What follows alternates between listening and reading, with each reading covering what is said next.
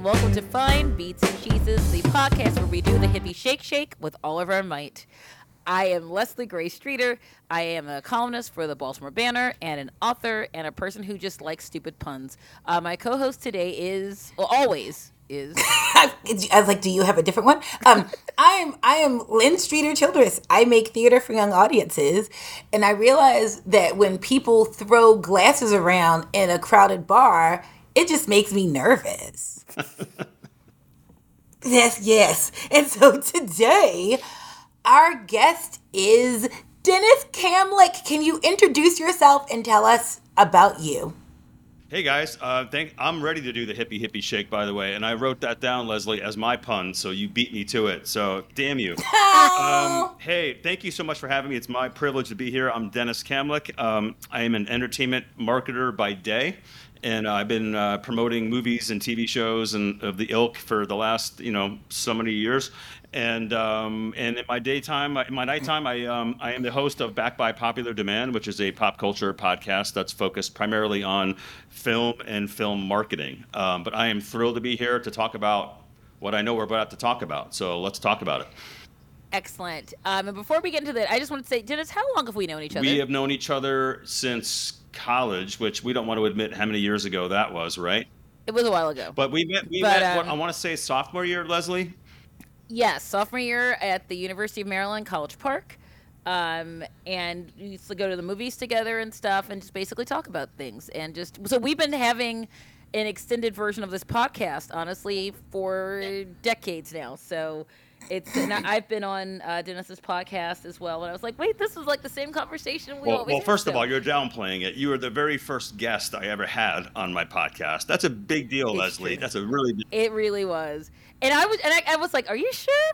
But no, it was great. And Dennis, when I wrote my book, he looked at stuff and I shot marketing ideas off of him, and I just said marketing. See, I've been hanging out. I've been talking to Dennis for literally like 5 minutes, and I have a New England accent now. So I've lived vicariously through you and that entire journey with your book, and I'm super happy for you, but also super jealous that that wasn't me getting a book deal. So I still, I still get those little feelings in my stomach. And I'm always telling you should do that. So maybe by the end of this podcast, you'll say, I need to write a book about this dumb podcast I was on. Let's do it. So, and that'll be good. So, Dennis, what are we talking about today? We are talking about the 1988 masterpiece, Cocktail, directed by Cocktail, Tom Cruise, Elizabeth Shue, directed by Roger Donaldson. And listen, one word comes to mind. This is the word I like to use for movies like this. Craptastic. Ah! Yes. Does that fit? It really does. So I have my definition of craptastic, but what is craptastic, and why is Cocktail indeed craptastic? It's a movie that I think when you watch it, even if you are into film in some capacity, you know that it's not a good film, right? You know that it's not well made. You know that the storyline's not quite there. The script is not great. Performances maybe aren't the best, but there's something about the brainlessness of it, right? It's such an easy watch. It's one of those films, and I guess that's my question to both of you too. Why are we drawn to films that maybe are mediocre? We know that they're mediocre, yet when they come across, when you're channel surfing and you come across it late at night, you're going to put the remote down and you're going to probably commit to the end of Cocktail. Why is that? Well, I will say, I think for a lot of us, because it's a movie from 1988. I was 17, when we were probably all around that age. I know Lynn was, because if I was 17, we're twins. She was too. Correct. But there's a nostalgia. There's a, I wonder what this is like. I wonder if it held up. While You Were Sleeping is that movie for me. That when it comes on, I don't change the station. It used to be The Breakfast Club, but now it's so bad now. You look at The Breakfast Club, every frame of it is so offensive that I just can't do it anymore. But, oh my Lord. But something like Cocktail, which I know I saw, I think I saw in the theater. I'm pretty sure I saw in the theater. And then seen at least once more over the years, and then I watched it again in preparation for this. But I think that it's one of those things that it's nostalgic, and it makes you laugh, and it makes you go, oh, I remember this, and it reminds you of a time before I had a mortgage or full-time job or cellulite or, gray hair or any of that nature. So I don't know. What do you think, Lynn? Do you know, I realized I don't think I've ever seen this movie all the way through until What? now. I feel like it was one of those things that was such a cultural phenomenon that I got bits and pieces of it. Like I knew the storyline. I knew, that he was a bartender and that they were throwing stuff in the air again, making 52-year-old me very nervous. But because I was like, are they getting the ice out of the ice bin with glass? What are you doing? That's the first thing they tell you not to do when you work at a bar and a restaurant. What are we doing? Anyway, sorry. True. So there was that. So I really though don't. I was like, either I've wiped this from my memory, or I really don't think I've ever seen this all the way through. Even though I knew the story, I knew the tragic things that happened, I knew the plot twists, but I don't think I had ever actually sat down and watched it. But I think it was, again, it's about a time of our life, and they were pretty people, and Yeah. they were on the beach. This was peak Tom Cruise pretty, and not just pretty. Les and I were talking about this before we uh, came on this recording, but we were talking about how he was hot, not just in hot as good looking, but he was hot, hot, hot, and could do anything he wanted to. And so there was that Yep. cockiness to it and in him. And I think that's kind of like, it brings you back to another That was time. like the going back to when you said, Leslie, about like where you were when you watched it. So I was 17 as well. I was working at a movie theater in Danbury, Connecticut. I was an usher, shocker. And but like so I was forced to see a lot of movies because part of the job as an usher is like you're standing in the back when the lights go down, and then when the lights go up, when people leave, you need to guide them to the exit, and then like you have to go in and check the temperature every once in a while. So like I would see movies quite a bit. So I saw a Cocktail in the theater just because of my job a bunch of times that summer. But I remember like when they first put the poster up in the glass case in the lobby, I guess maybe a couple weeks before it was coming, I knew that we were going to get it. And I remember the tagline. I don't remember if you both remember the tagline on the poster. It's a picture of Tom No. Cruise, and he's behind the bar. He's got a glass, and it says, "When he pours, he rains." But it's not the rain as in the rainstorm, but the raining as in a power, And the pun on words That's wild. is just fantastic. What a great tagline, right? I was about to say you're a professional entertainment marketer. What do you think of that I think line? it's terrible, but it's like I mean, but it's like, but I think it also sort of fits. I mean, the thing is that that line sort of means to me like it's something that I'm not sure if the movie delivered against that tagline is what I would say. The movie's pretty, you know, it's pretty mediocre. There's not much depth to that film, and I think that line works No. a little bit harder than maybe the movie does. Than the movie does. It really is. So, Dennis, if you can walk us through a little, for those of you who are listening and who are like, what is a cocktail other than the thing that I'm drinking? Um, Tell me a little about what's cocktail about? What's Cocktail about? So Tom Cruise, he's fresh out of the military. I'm not sure if they ever Right. say what branch of the military he's from, but like They the don't. opening scene is he and his buddies. I guess it's like his last day or whatever, and he's about to move to New York. So they're doing a joyride, and they're in the car, and they drop him off to a bus, and he gets on a big Greyhound, and he drives into New York City. But he's basically this guy who is trying to make his mark in the business world, and he's having a hard time trying to find something that aligns with his skill set. So I think the first sequences of the movie, he's interviewing quite a bit, Yeah. and he's not able to really get anywhere. And everybody's like, "You need to get the experience," but he doesn't have the experience, and he can't get the job to get the experience to get the next job. So gets a little bit frustrated, and I think he just stumbles into a bar. It might have been a TGI Fridays, if memory serves. And Yes. Brian Brown, the actor, is Doug Coughlin, who's working the bar at that moment in time, and they strike a conversation. And I have a lot of thoughts about that character, by the way, and we'll get into that. Oh, me too. And like all of a sudden, Brian starts working as a bartender, and he gets pulled into the nightlife, and he puts his career search on hold. I think he starts going to school, and eventually, Yeah, he eventually was. he I don't want to give too much of the storyline away if you haven't seen Cocktail, although you should have. But he eventually goes to the Caribbean, and he gets a big job down there at this plush bar, and he falls in love with Elizabeth Shue. Well, He we're giving does. it all away. We're giving all of it away. Sorry, everybody. Spoilers for a movie that came out in 1988. I mean, it's a long time Yeah. ago. Let's go. So Come on, it. it's fine.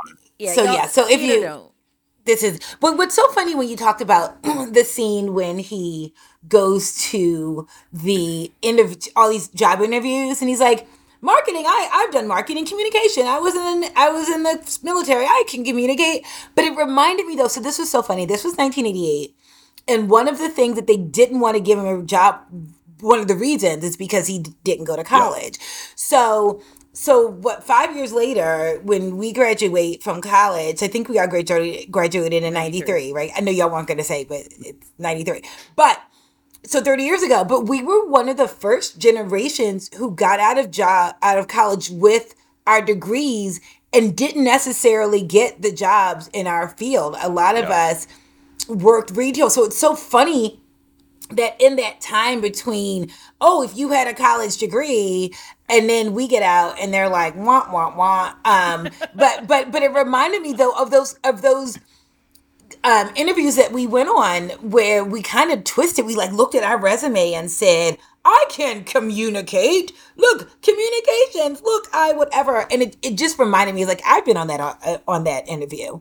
But did you go to a college class where Mr. Bentley from the Jeffersons was an asshat to you and threw your resume at you, threw your paper at you? That scene, I was watching it and I heard his voice before I focused on his face. So the guy that played Mr. Bentley on the Jeffersons is a really terrible thing, and he's not the first or last character in this movie where I thought that character should be in a different movie, a different, better movie.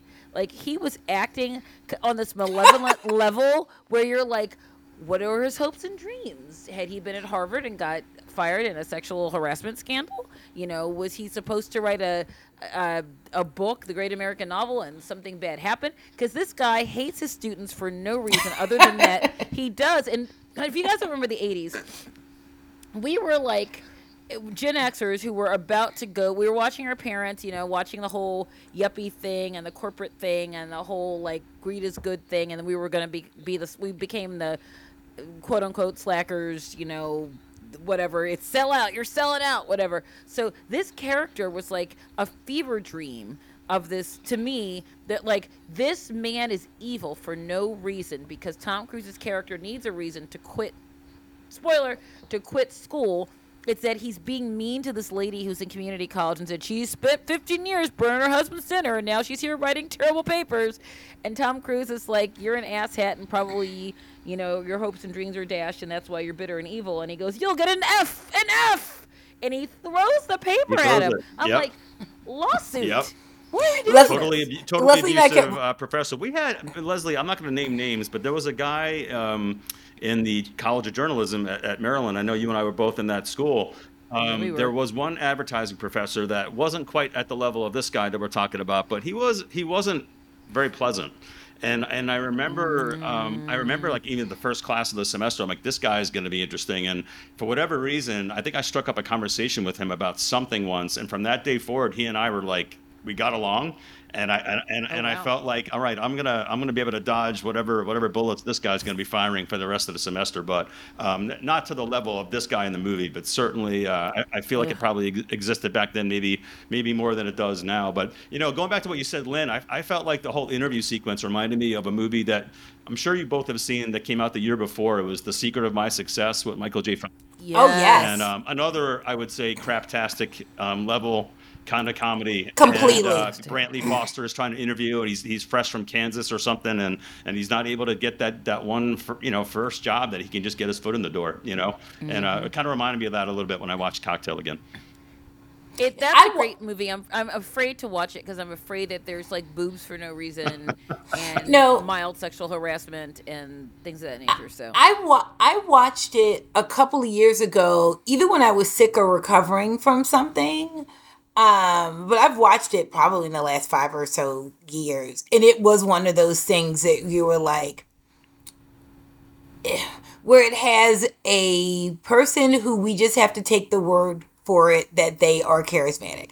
And he actually is. I love Michael J. Fox, and he is. But it was interesting. It was that Michael J. Fox era where he was making a movie like all the time. There was always a new movie, and usually it was a scrappy fill in the blank who's trying to be he's either trying to be in a rock band with his sister who has drug issues, and So Ice good. Pole, by the way, yeah. good one. That's a deep cut. That movie. Yeah, it Oh, is. Light of Day, Light of right? Isn't that Day. what Yes, it was You're right. I called? love that movie. So Just we around the watched that corner to the movie light of day. Yeah. on HBO a lot.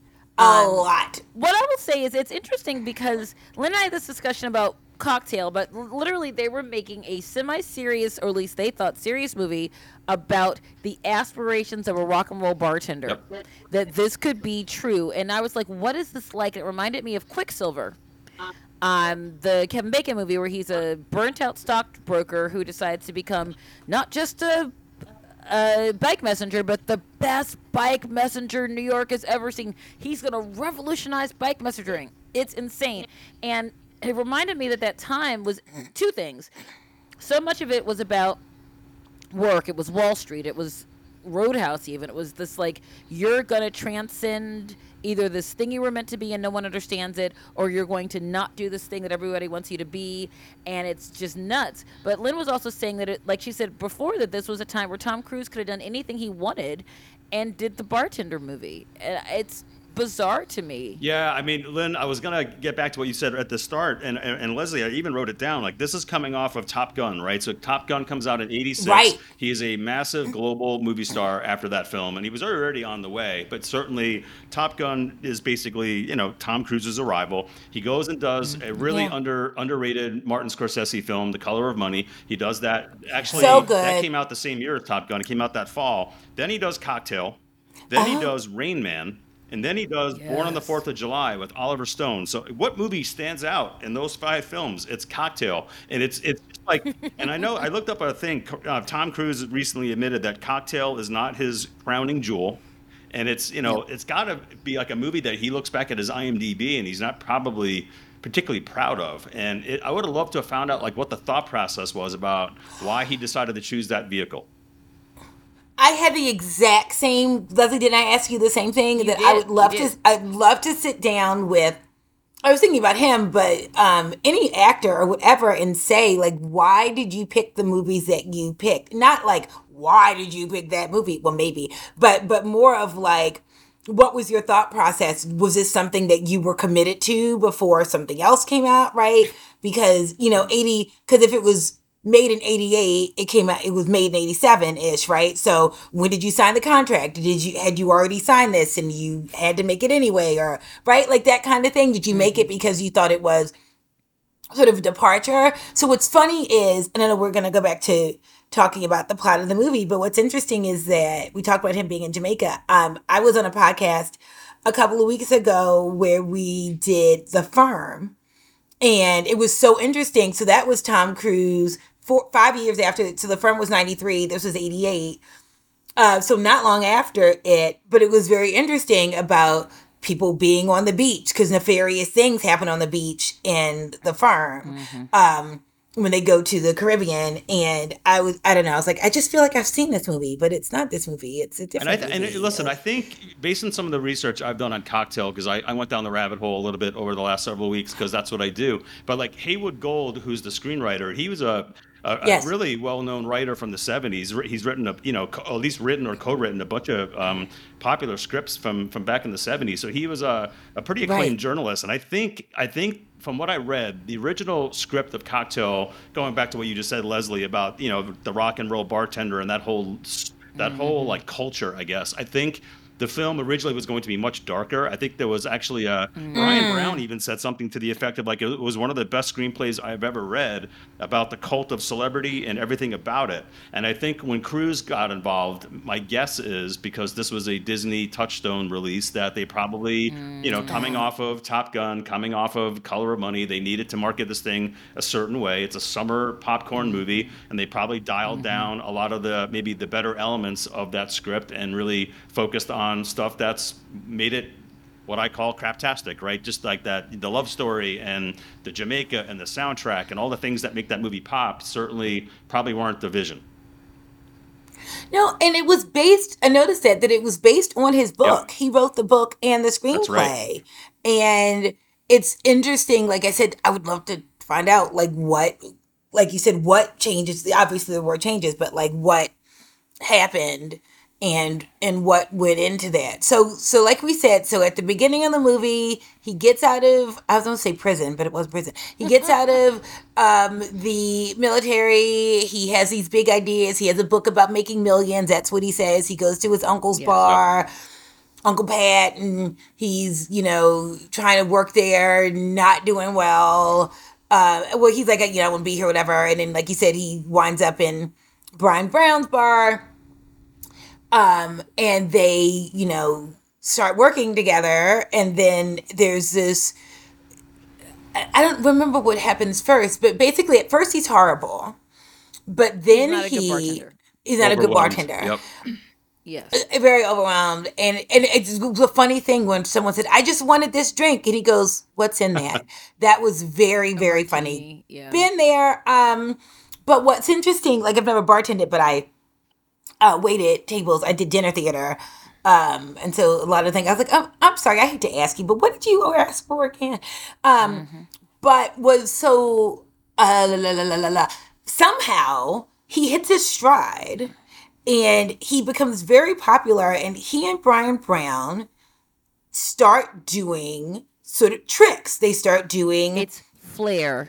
It's called flair. It's flair. They start doing bartending tricks where they're tossing stuff behind their back and they're shaking, and it's like a music. It's like a routine. Like they do it to music. If you had covered bar culture and pop culture in the 2000s, you would know, as I do, that there are competitions for this thing to this day.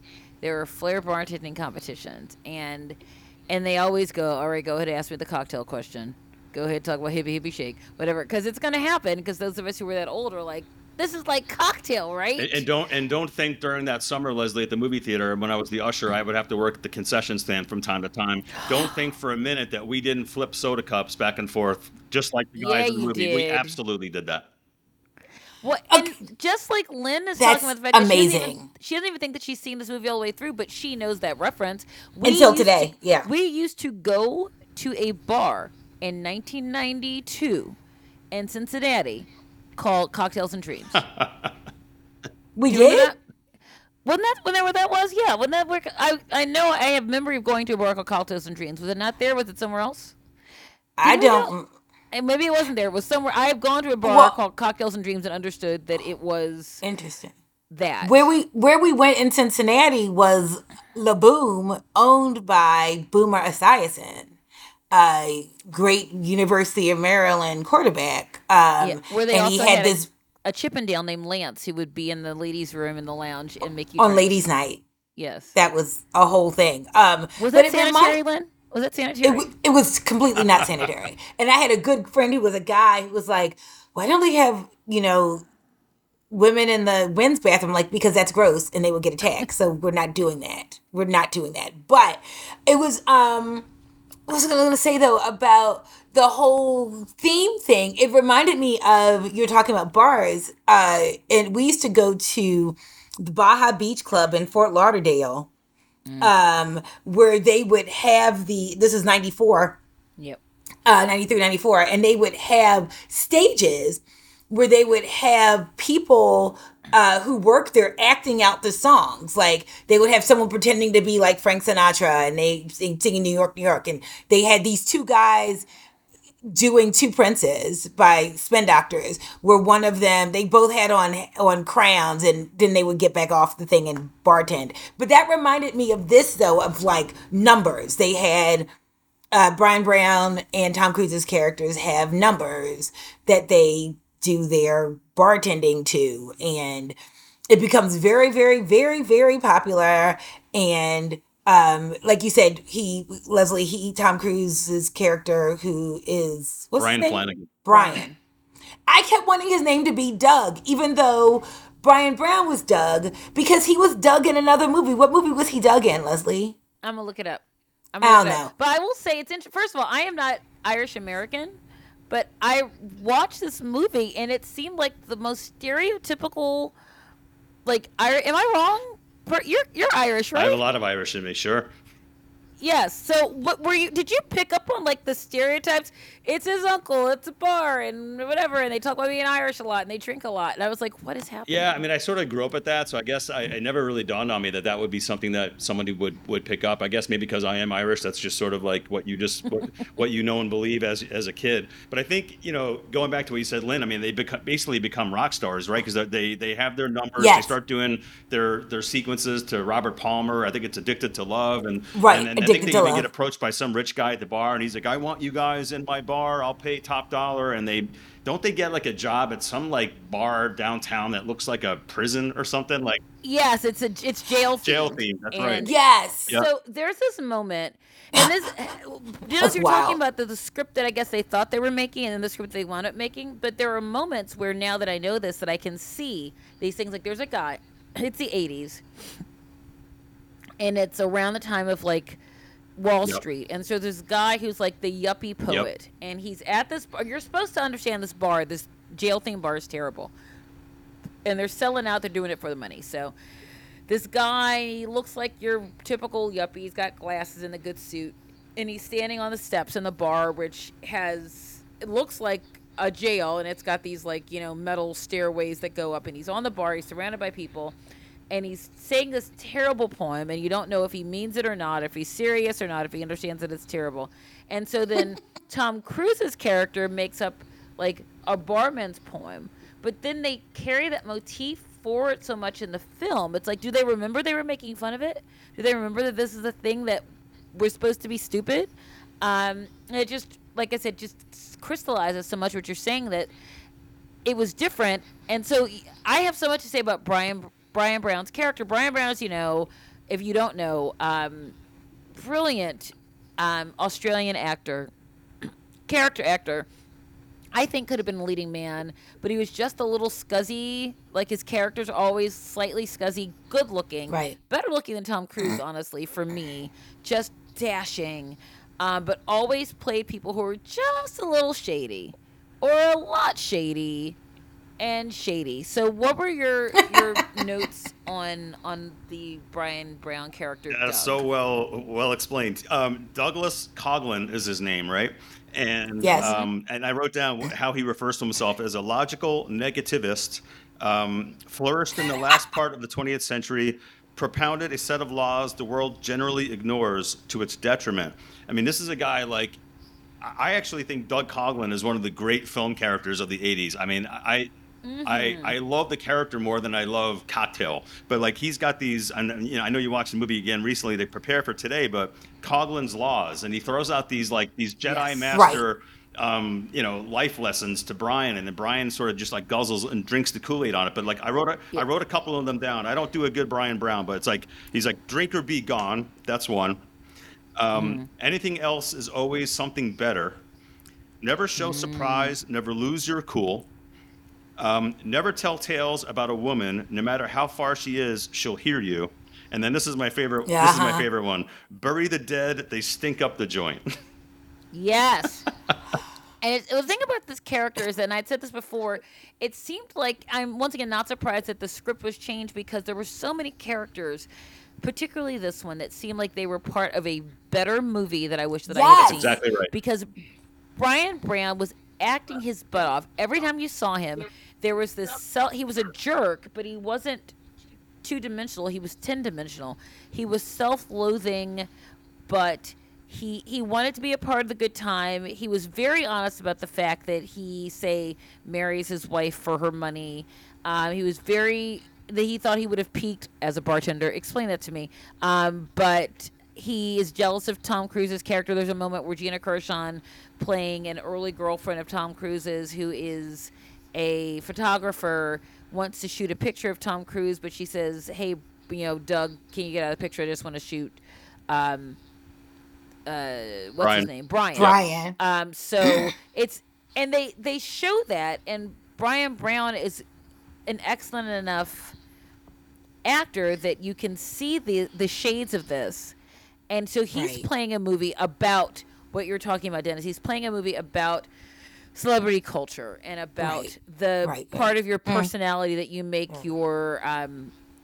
your personality, your part of personality that you make being famous, being big, being rich, being bold, and Right. how that impacts on who you actually are. And so he was doing Shakespeare, and everyone else was doing Pee Wee's. Well, not even Pee Wee's Playhouse. Pee Wee's Playhouse was good. Everyone else was doing like some bad like cable show, and it was okay too because they really just wanted Tom Cruise at that point. If Tom Cruise could make that movie, right? What I was going to say is that there are huge swaths of the movie that Brian Brown is not in. Yep. And when he shows back up, so what happens is you talked about Gina Gershon. Gina Gershon has ideas. Well, because basically Tom Cruise and I'm just calling Tom Cruise. I'm sorry, Tom Cruise and Brian Brown are going to start this bar, like you said, Cocktails and Dreams, and they have these ideas of how they're going to do it. And Gina Gershon, who's very rich, has ideas and And whatever. successful, an actual successful Yep. person. Right. And she owns her own brownstone and has all these ideas of things. And Brian Brown gets jealous. And because he's like, you can't trust her. I bet you, there's all these things with bets, right? I bet you that she's going to be screwing somebody else very shortly, whatever, blah, blah, blah. And he actually propositions her and tells him everything that Tom Cruise has said about her in bed.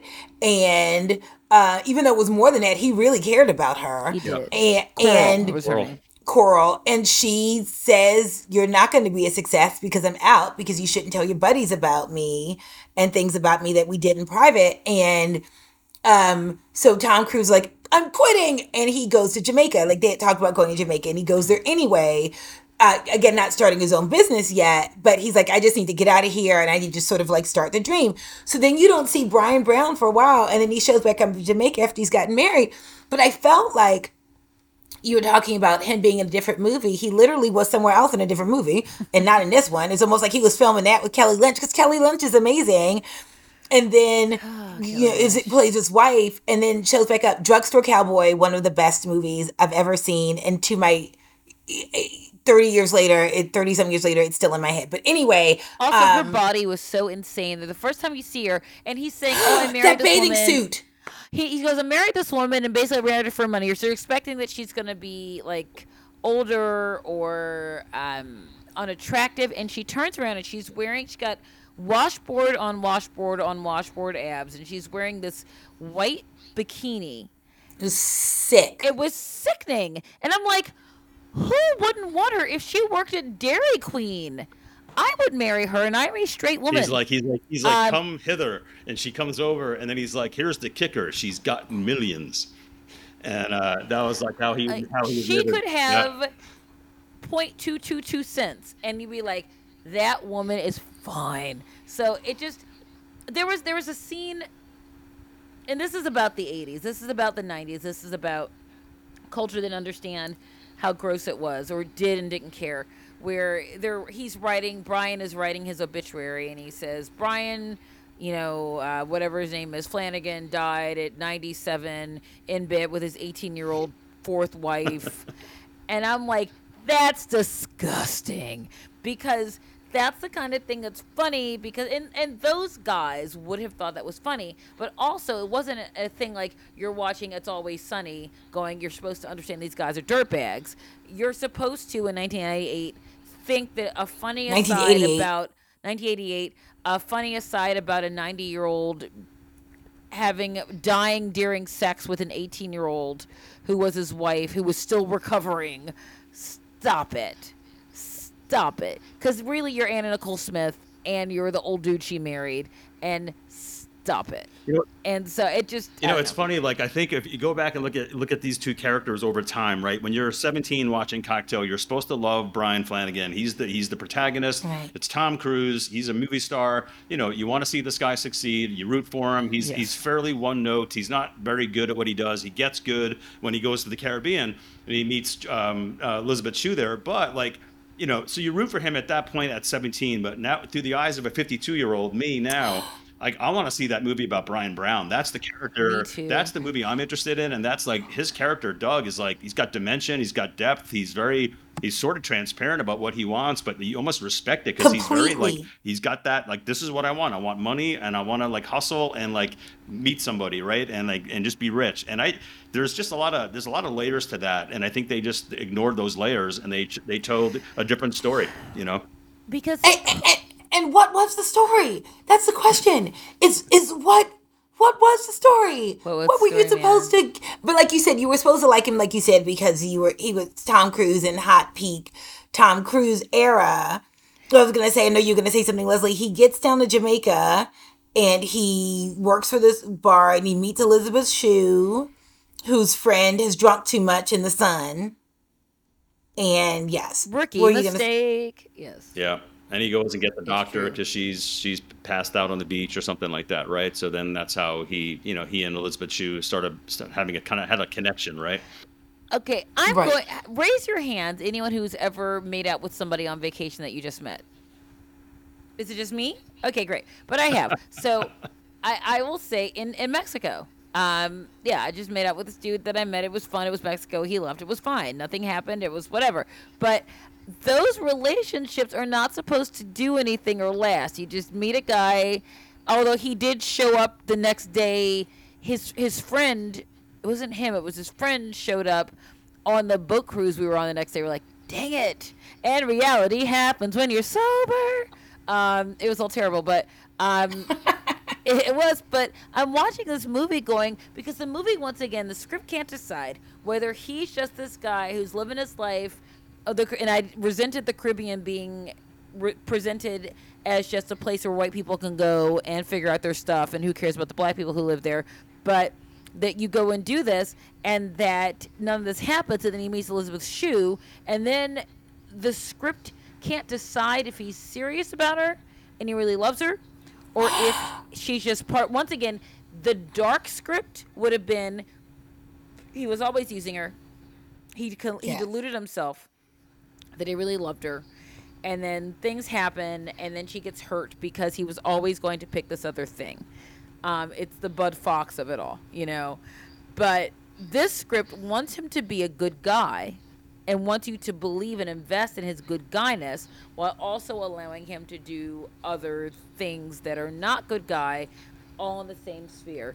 And it's just maddening because it's making the audience do too much work to absolve this Yeah, guy. I think the pivot in the film is when, going back to what you asked, Lynn, I think it's when she reveals that she's actually wealthy and that her family lives on Park Avenue. So you don't know that about Elizabeth Shue when you first meet her. She's just on vacation, and she might be she might have a good job, but you're not quite sure how successful, how rich he is. But at that point of the film, Brian is very much like Doug. Like he's like going to Doug's curriculum. He's reading his book, right? He's reading his chapters about success Right. and making money and all that sort of stuff. So Brian's really driven and motivated and thinks that that's what he needs in his life. So he meets this woman, Yep. falls in love with her, but not quite sold on her yet because he doesn't know that much about her professionally. And I think he starts to turn when he realizes, maybe not for the right reasons, but when he realizes that she's wealthy, she comes from money in New York. Like I think all of a sudden he starts to like, oh wow, this might be a good thing for me, right? And like it's not a good Well, side of him; it's a bad side of him. no.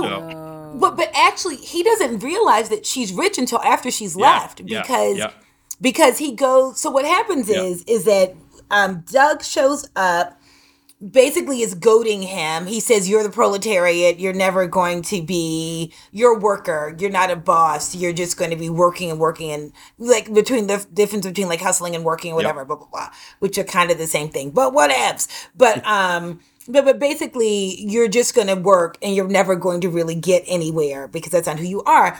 So he bets him, because everyone knows that Brian Brown married his wife for the money. So he bets him that basically you can't pull a rich woman. And that was the thing about Tom Cruise, is like, well, how come I get like I forgot the word he used, but you get princesses, because he mentions your blonde friend. So he's talking He calls her very Chippy. He calls her Chippy, Chippy. yes. does. He calls her Chippy. So very disrespectfully, and there's nothing played under it. Like we don't see him saying, and Tom Cruise is a great actor, right? I Yes. am one of the people who thinks that he should have had an Oscar. He should have won the Oscar for Rain Man because Our late father loved Tom Cruise so much. He for some reason did not care for Cameron Diaz as an actor. And when Night and Day came out, I go, "What you gonna do, Daddy? What you gonna do?" He goes, "I'm gonna go, but I'm gonna be mad about it." And so he went and saw this movie. He followed Tom Cruise into a Cameron Diaz movie, which says so much about a lot. His love of him, because he portrayed Tom Cruise to him was this earnest guy who was trying. And I think it was Rain Man was the movie where he first saw, where he was Right. like this guy who thinks he's one thing, he's comfortable being a sleazeball, and then his heart is triggered by his brother and he doesn't like it, but he still manages to get there. Charlie Babbitt. It's the more challenging Right, character so in in the that film, movie- no doubt. Yes, Completely. And so in that movie, in Rain Man, you see this sort of like, not just in the script, but in the acting, you see the conflict that he's having. Like, he may say one thing, but you see on his face and in his body language that maybe he's rethinking it. Here's this whole conversation with Brian Brown where he calls Elizabeth Shue a chippy and you get the princesses. And he's like, well, you can't pull that rich woman over there. And he does this.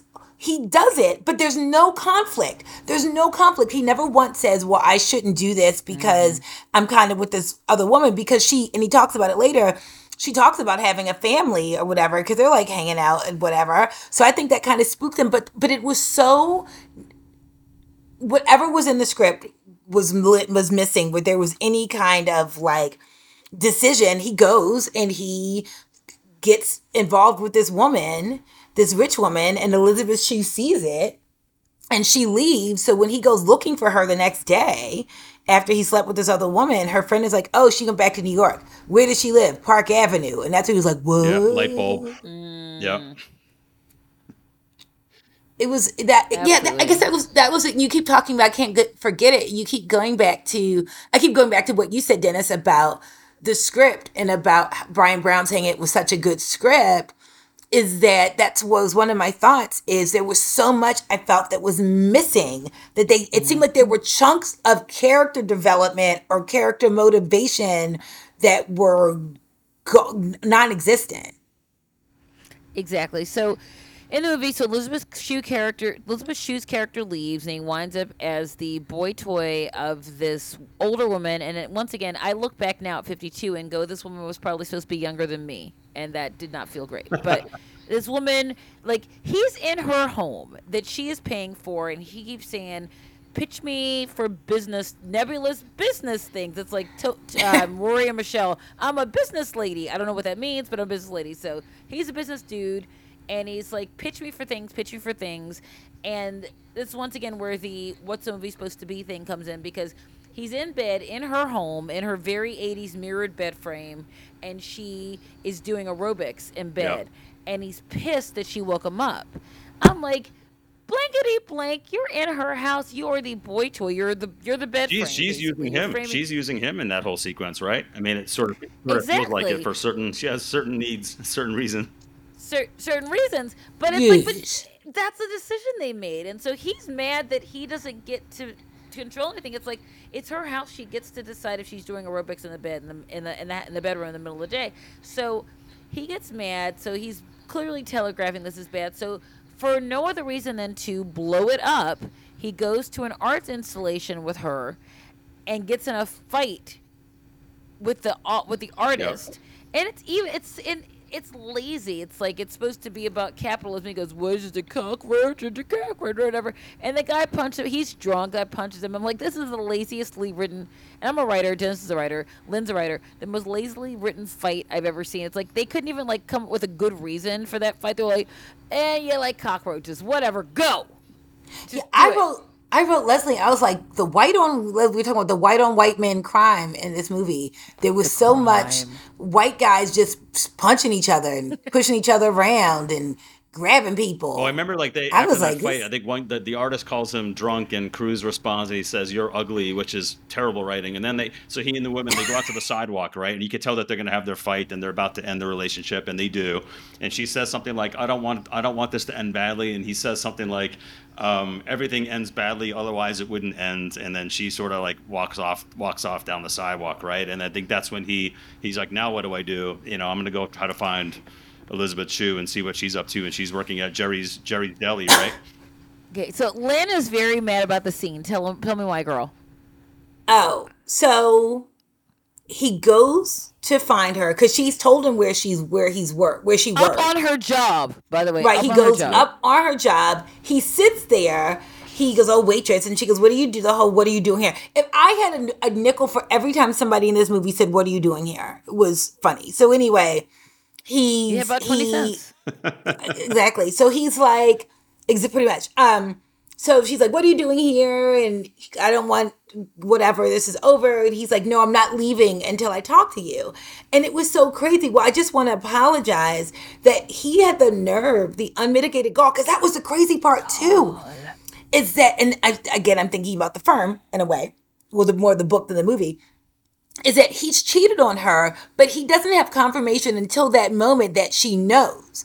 Because she says, I saw you in that other woman. And his face fell because he was like, oh, crap, I wasn't going to mention that. Yeah. He was basically going to let her believe that everything was great. And now months later, I guess crazy. It was. Right. She was wrong for leaving, and he had no idea why she left. And he told her, like, he even said something like, you were coming on too strong, too fast, which yes! wasn't the case whatsoever. Didn't seem like right. It. He makes, no, it wasn't. She mentioned babies, but he didn't go, ill babies. Yeah. You know? So it was this very, like, I'm going to talk to you because I'm going to talk to you, and you're going to listen to me. Now I have the Dream Girls, and you. You're gonna love me. It's what I have in my head. It was kind of like, you're gonna listen to me, and yes. and then she pours the food on him. Yep. She goes, "You want to eat?" Then pours somebody else's food for the poor chef, the poor cook in the back at this diner making $2 an hour, who's made someone else's food, and she pours it on Tom Cruise. And then the other people are like, that was my steak. Why's my steak on his head? And also the Chicken a la King. It's such an 80s movie. Who makes chicken a la King? Who orders that at the diner? Who gets that? Anyway, it's like, you deserve to have get it in the boiling bag, right? We used to get the boil bag and make chicken a la King. But yeah, it was just very much like wild that he was demanding it. And then when she said that, no, I saw you and this other woman. And I think that's when she tells him that she's pregnant. Yeah, he's like, oh, she goes, I got spooked, right? And then she's like, I bet you I can spook you again. And he's like, no way. And then she tells him that she's pregnant with his child, right? Right. And he goes, that does spook me. But there was a lot of, and then we'll go into the next part, but there was a lot of people who didn't deserve to make demands, making demands in this movie. And it's very much a product of his time, where we look, in Gen X, we had some really bad role models pop culturally. Like, people look at like Saturday Night Fever, which I didn't understand till the 90s, was a movie about drunk people and date rape. I didn't get it because it's like Tony Manero, he's doing his thing, he's the disco king. It's like, and the date rape. You're like, oh, it's terrible. And the bad things they say about women they don't find attractive. Okay. And the suicide. What's happening? And so you take that into your John Benders and your Ferris Buellers and your manipulative white dudes who you just accept that they're cool because someone said they were, and you don't identify with the characters who are really more like you, who are the people without power. So then 4 or 5 years later comes this character, which once again was not a super iconic character like Maverick. Maverick, who honestly learns over, now we know, 40 years, that he's retrograde, that he has to change, that things have to be different. But we just accept it lock, stock, and barrel that the way to get a woman was to stalk her. And the way to get a woman was to say, I don't appreciate your agency. And when Elizabeth Shue's character says, wide-eyed, by the way, I'm rich, and yes, I'm having a kid, I don't need you for anything. You've already shown that you're not reliable. And he's like, I'm a good guy. It's like, what are you? Because he's shown that he wasn't. And I think that we were not taught at our age to really believe that it wasn't a good guy just because he was cute in the start of the movie. Yeah. No, that's a great point. I mean, there weren't a lot of likable elements to his character, and now that with the three of us are sitting here talking about it's an interesting role for him to choose because it's not Cruise doesn't do Yes. these kinds of characters anymore. He's very one note, like it or not. His characters are invincible and they don't have a lot of flaws. And Ethan Hunt, he's made a whole career out of that, right? But like before that, I wish Cruise did more roles like this, and that's my biggest like. Was it Frank Mackey? Yeah, Frank Mackey. From Yeah, Magnolia, where yeah, you every once in a while he makes a movie, or like Les Grossman, in Tropic Thunder. Every once in a while he reminds you that he's an excellent yeah. actor. Collateral. And you His work in Collateral. Terrific. Collateral. Oh my gosh. Yep. Well, what's so funny is that I was having a conversation with Leslie before this, where we were talking about Tom Cruise when he was on Oprah, the big like jumping on the couch thing. So there's a podcast called You're Wrong About. Do you know You're Wrong About? And where they talk about cultural phenomenon or whatever that people remember one Yeah. way, but really happened another way. And there was an episode about the Tom Cruise jumping on Oprah's couch incident and about how basically because it was pre YouTube, that people kind of edited what happened, that he jumped on the couch because he or Oprah make a comment earlier in the interview about him being so happy about somebody being happy that they jump on the couch. So then when he mentions Katie Holmes, he jumps on the couch because it's a throwback Yeah. to that thing. But that's not the way that it's been Received. shown. Is that now we think he was just so crazy that out of nowhere and he appalled Oprah, he jumps on the couch, but it totally referred to something else. But the reason I brought up this whole long thing is because you talked about him making certain different sorts of movies. Because he was so stung by the way that went, he has not really done romances since then. Yeah. His bread and butter, he did Night and Day, but that was an action movie. His movies might have romantic things in them, but he's not making any more purely romantic movies. He kind of decided to stick to action Yeah. movies because that was safe. And either he does a Tom Cruise run, as we call it, and then things blow up and they don't blow up, and maybe there's a woman and maybe there's not, and whatever. I mean, that's the crazy thing about the Mission Impossible movies. Michelle Monaghan's character is supposedly dead. And we see her, but they don't really have, because he can't really be with her because his enemies think she's dead. So all that to say is that I was saying, Leslie, that one of the reasons why supposedly he doesn't make romantic movies or movies that have a certain kind of depth or whatever and just pretty much sticks to action movies supposedly is because of that Oprah incident, because he was like, I'm not going to let myself be vulnerable like that in a role because that thing blew That's up. too bad because he really is a good actor, and he really, although yes, I mean the Ethan Hunt character has moments where it's usually based on the death or near death of someone that he loves that's been in the movie for 87 of the movies, and they die or you think they're dead or whatever, and you get really sad. But he has, and this is not about Scientology, and it's not about any of these things. It's about the fact that this guy is a really good actor, and he commits a lot to these things. And I wish he did more stuff. I wish he did more things. And like I said, I would be interested, like I said, to have conversations. There's a book coming out next Tuesday, which will be later than this episode comes out. But there's a book coming out called "Burn It Down." That's by a author who's a writer, journalist, Maureen Ryan, and she writes about several. Do you know about this book, No. Dennis? You're gonna love this. She writes about. There's an excerpt from her chapter on Lost about the tire fire that was the writer's room and the casting and just the set of Lost. And she does Sleepy Hollow, which is a thing that I will be mad about for the end of till the rest of I will die being mad about Sleepy Hollow. And she writes about all of these shows that were, at least for a while, prestige or interesting television, and about what went wrong. And so I would love to have someone go back to the to Cocktail and say, what did you think you wrote? Yeah. And what did you think about the thing that didn't happen? I remember reading this thing about the guy who wrote the book that About Schmidt was based on. And by the time the movie was written, it had nothing to do with the story. They just basically bought the title. And he had to decide he was okay with the money that he made, because the movie that he made, the book that he wrote, was never going to be made. They just said, at the end of the day, we just like your title, sorry. And they were like, are you okay with it? And I'm, in development with a book that I wrote, and it's still ongoing. Writer strike are still striking, and we'll see if it ever happens. But I had to decide at some point that it was what it was. I hope that it's great if it ever gets made. But to this guy, the guy who wrote Cocktail, the thing that Cocktail was based on, was he okay with it? Was he okay with the fact that it seemed like 50 scripts shoved together, and then they go, you know what, we'll just let Tom Cruise be Tom Cruise, and everything else just show up, say a line, or we don't care, we're getting paid.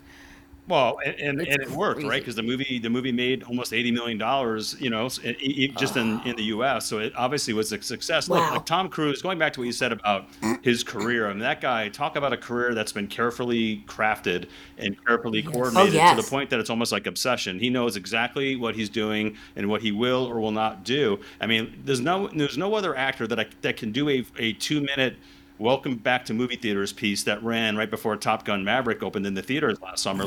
And he's welcoming everybody back, and he's been credited for sort of saving Hollywood this past year, right? And that's wow. Tom Cruise sort of deserves that, given the quality of Top Gun Maverick and how much he throws himself, to your point, into his films, his tireless work ethic. All that stuff's really impressive.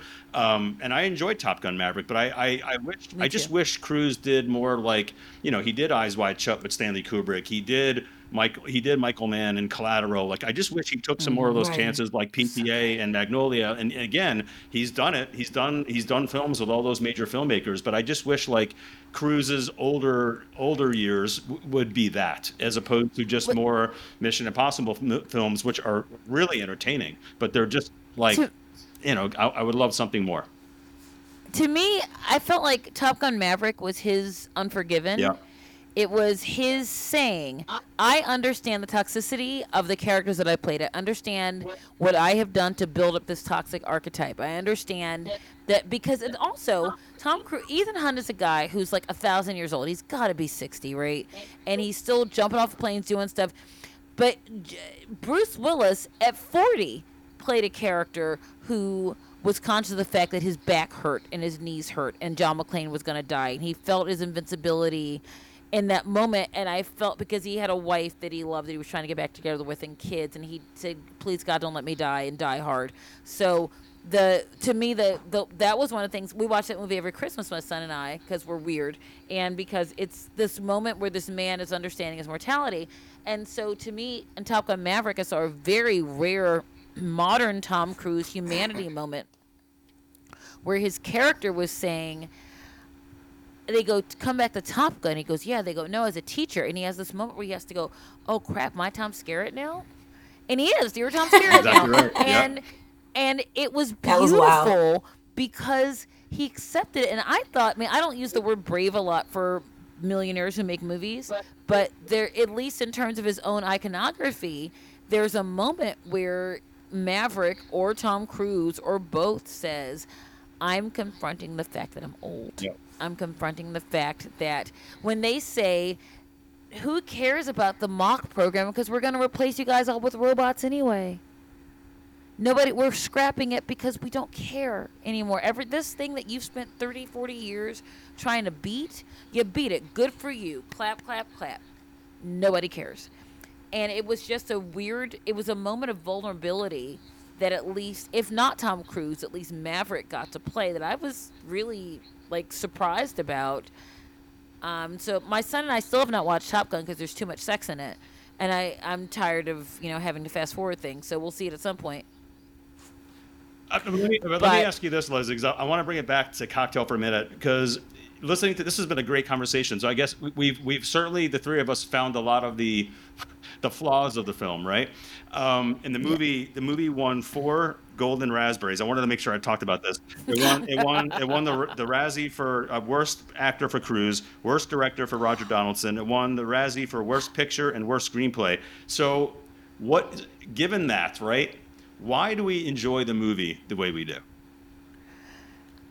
There's something about the idea of, not just even now, but certainly in the 80s, of everything is dreary, it's all about work, it's all about go, go, go. achieve. So this escapism, once again, which Yep. was devoid of any black people who were escaping, and they were only there to serve you and sing reggae meaningfully in bars. But so I saw it differently because my parents, like I told to Lynn, in 1982 they went to Jamaica. I've been to Jamaica several times as a tourist between like 2005 and now 2006 now, and there's always, that's black people go to the Caribbean, but like there was never a presentation that we were a part of this luxury class that got to go and do this thing. So having said that, there's something, if you put that aside and stop wanting to beat people up about that, there's an escapist thing. You get to Right. like be day drunk, and you get to Exactly like right. be on the beach, and because the whole point of that was getting Brian and Doug and Elizabeth Shue's character away from their lives. Their lives were not where they were, and so I think there's something. To me, I like it. The movie is weird. It's not a great movie. We've discussed that. We know Yep. that. But I enjoyed it because there was something about the realization that eventually you go back to your life. And eventually, and you make the best of that life. That's what I think it is. I think because so what happens is, sort of sum up the end of the movie, is that he goes to Elizabeth Shue's house, penthouse, whatever. Her father's like, "Yeah, I know about you." He tries to buy him Yeah. off. He's like, "Oh, it won't be bought off." And he hooks up again with Brian Brown and his wife. They're still married, and she's like, they're on a boat, and she's like, "I'm worried about him," whatever. Then she tries to seduce Tom Cruise, and he's like, "No, I can't do that." Then he goes back to Brian Brown's boat, and he's killed himself. And I actually realized we will put a content warning on this about that, but. And it was so wild. He touches the puddle of blood and then goes, "Oh my gosh!" I was like, "What did you think it was?" It was very, very. That scene was crazy. So he goes to the funeral, and that's when he decides he really needs to get Elizabeth Shue back. And he's like, "Look, Doug is dead." I remember Leslie. He said that Leslie was like, "Why should she get him? She didn't, But basically, they What's that walk got to do with me? My Doug is dead. I'm sorry. Yes, it's a bad rap exactly. song. But I don't. It just, and once again, it's that whole like '80s thing that like if the guy has suffered enough, it doesn't matter what he's done to you. You have to forgive him because he's sincere. And that's what I think, because they wind up together. She walks away from her father's money, and they wind up together, and then they get married, and then they're having twins. And I think that that's why, even though the road there is rocky and people like a good ending, and they wanted to see Tom Cruise end up with the girl and the girl from Karate Kid. That's what people wanted to see. Dennis, you lived in New York. Where do you think his uncle's bar was? I'm Staten Island or the Bronx. Yeah, What it's do funny you think? say that. His uncle's bar to me sort of comes across as Queens. Yes. Yeah, Yes. I would have And guessed so Queens. and he winds back up in Queens at his uncle's bar, and then he launches Cocktails and Dreams, which yes is still the stupidest name for a bar, but it's just once again this understanding in the '80s that we had, where it doesn't matter what you did, if you come and you cry Yeah. right. If you come and it's raining and the right amount and you're on your motorcycle or whatever, that you have to forgive this guy. And that it had been very well telegraphed, once again, I'm imagining from the darker script that kind of some of the shades of it got through, that he was not a good person, but that still the onus is on this poor pregnant woman to not only forgive him, but they make it so that scene, like I think we talked about it, where he comes to the house and there's a violent doorman who comes to the door, and they're fighting. They're literally fighting, and she's pregnant. And they're Terrible. like, I'm going to punch you, whatever. And so she tries to leave. She goes, "I'm leaving, Dad. I don't want this anymore." And the dad yells to the doorman of the entire building, "Stop her!" And he grabs her. And I'm like, do you get paid enough to be grabbing people? And that's actually like the big finale. Like that's the whole piece. The way that movie ends Yes. is that fight. Like that's the how all these movies all have like the big action finale, whatever it is. Yes. And in Cocktail, that's it. It's that scene at the apartment building. It's not very dramatic. It's certainly not very climatic. But that's how they ended that film, which is again a lot of flaws, but I agree with you, Leslie. So many flaws. There's something about wish fulfillment in that film that I think is Yes. partly why people get drawn to it. It's the good looking people. It's this, you know, the nightlife, Yep. the excitement of the nightlife, the sex that comes with that, and the drinking. That's right. And Brian Brown, he's good looking, like you said earlier, and Oh man, so everybody's good looking. attractive. You got this Yeah, he great was real music. You cute. got the Kokomo by the Beach Boys. Like there's just this whole like vibe that Cocktail delivers, and it's flawed. It's a no doubt, but like there's something very soothing and comforting as you watch it, and I think that's why it was a, you know, a fairly decent sized hit in 1988. Yeah. Very good. And as much as I complained about it as I watch it, I will be watching it again. I hope Yeah. so. Probably after we hang up, I will You be must. watching it again. So, Dennis, at the end of this, have we decided that this movie is cheesy or not? And if it is, do you care? Oh, I think it's really cheesy, and I think what we've articulated quite clearly is that the movie's also very problematic for its time. I mean, you know, back then people kind of ignored to what you said earlier, but I think now there's a lot of things that kind of stand out in a film like this that would not get made today. But it's cheesy, but I don't apologize for enjoying it. You know, you guys gave me free reign to choose whatever movie I wanted to talk about, so thank you for giving me that opportunity. And I chose Cocktail. I could have Th- chosen anything, and I chose. Oh, it was No. delicious, and I'm going to watch. Just like Lynn, I cannot wait to watch it again. This Oh, is going to be one of my. I will like, be watching it's it like again. Young Guns. Like you watch Young Guns and go, everything about this is terrible, and yet I'm going to pop some popcorn and have a glass of wine or 5 or a bottle. And you guys didn't see, you don't who were watching this. I left at some point because my wine delivery. It was so perfect because we're talking about Cocktail. My monthly wine delivery showed up during the recording of this That is podcast. amazing. So I love that. It What- was meant to what- be, obviously. it was meant to It be. was. So, Dennis, where can people find you? My podcast is available across all major platforms. It's called Back by Popular Demand. It's on Spotify and Apple Music and pretty much all the major spots. My next episode is going to drop soon. I'm actually doing an episode that's very on topic here. I'm doing good, bad movies. So, and that I will tell you has been a little bit stressful to think about because it's not that simple. Because, like, first of all, you need to sort of, you know, how do you define what a good bad movie is, which is a whole other conversation. And then it's like, It then is. what are the, like, you know, what are your favorite good bad movies? And there's so many ways you can go with that. So I'm still ironing out my list right now. I'll be done with it shortly, but like it's stressful. And you referenced Quicksilver earlier, which I cannot believe you referenced that because that's on my list.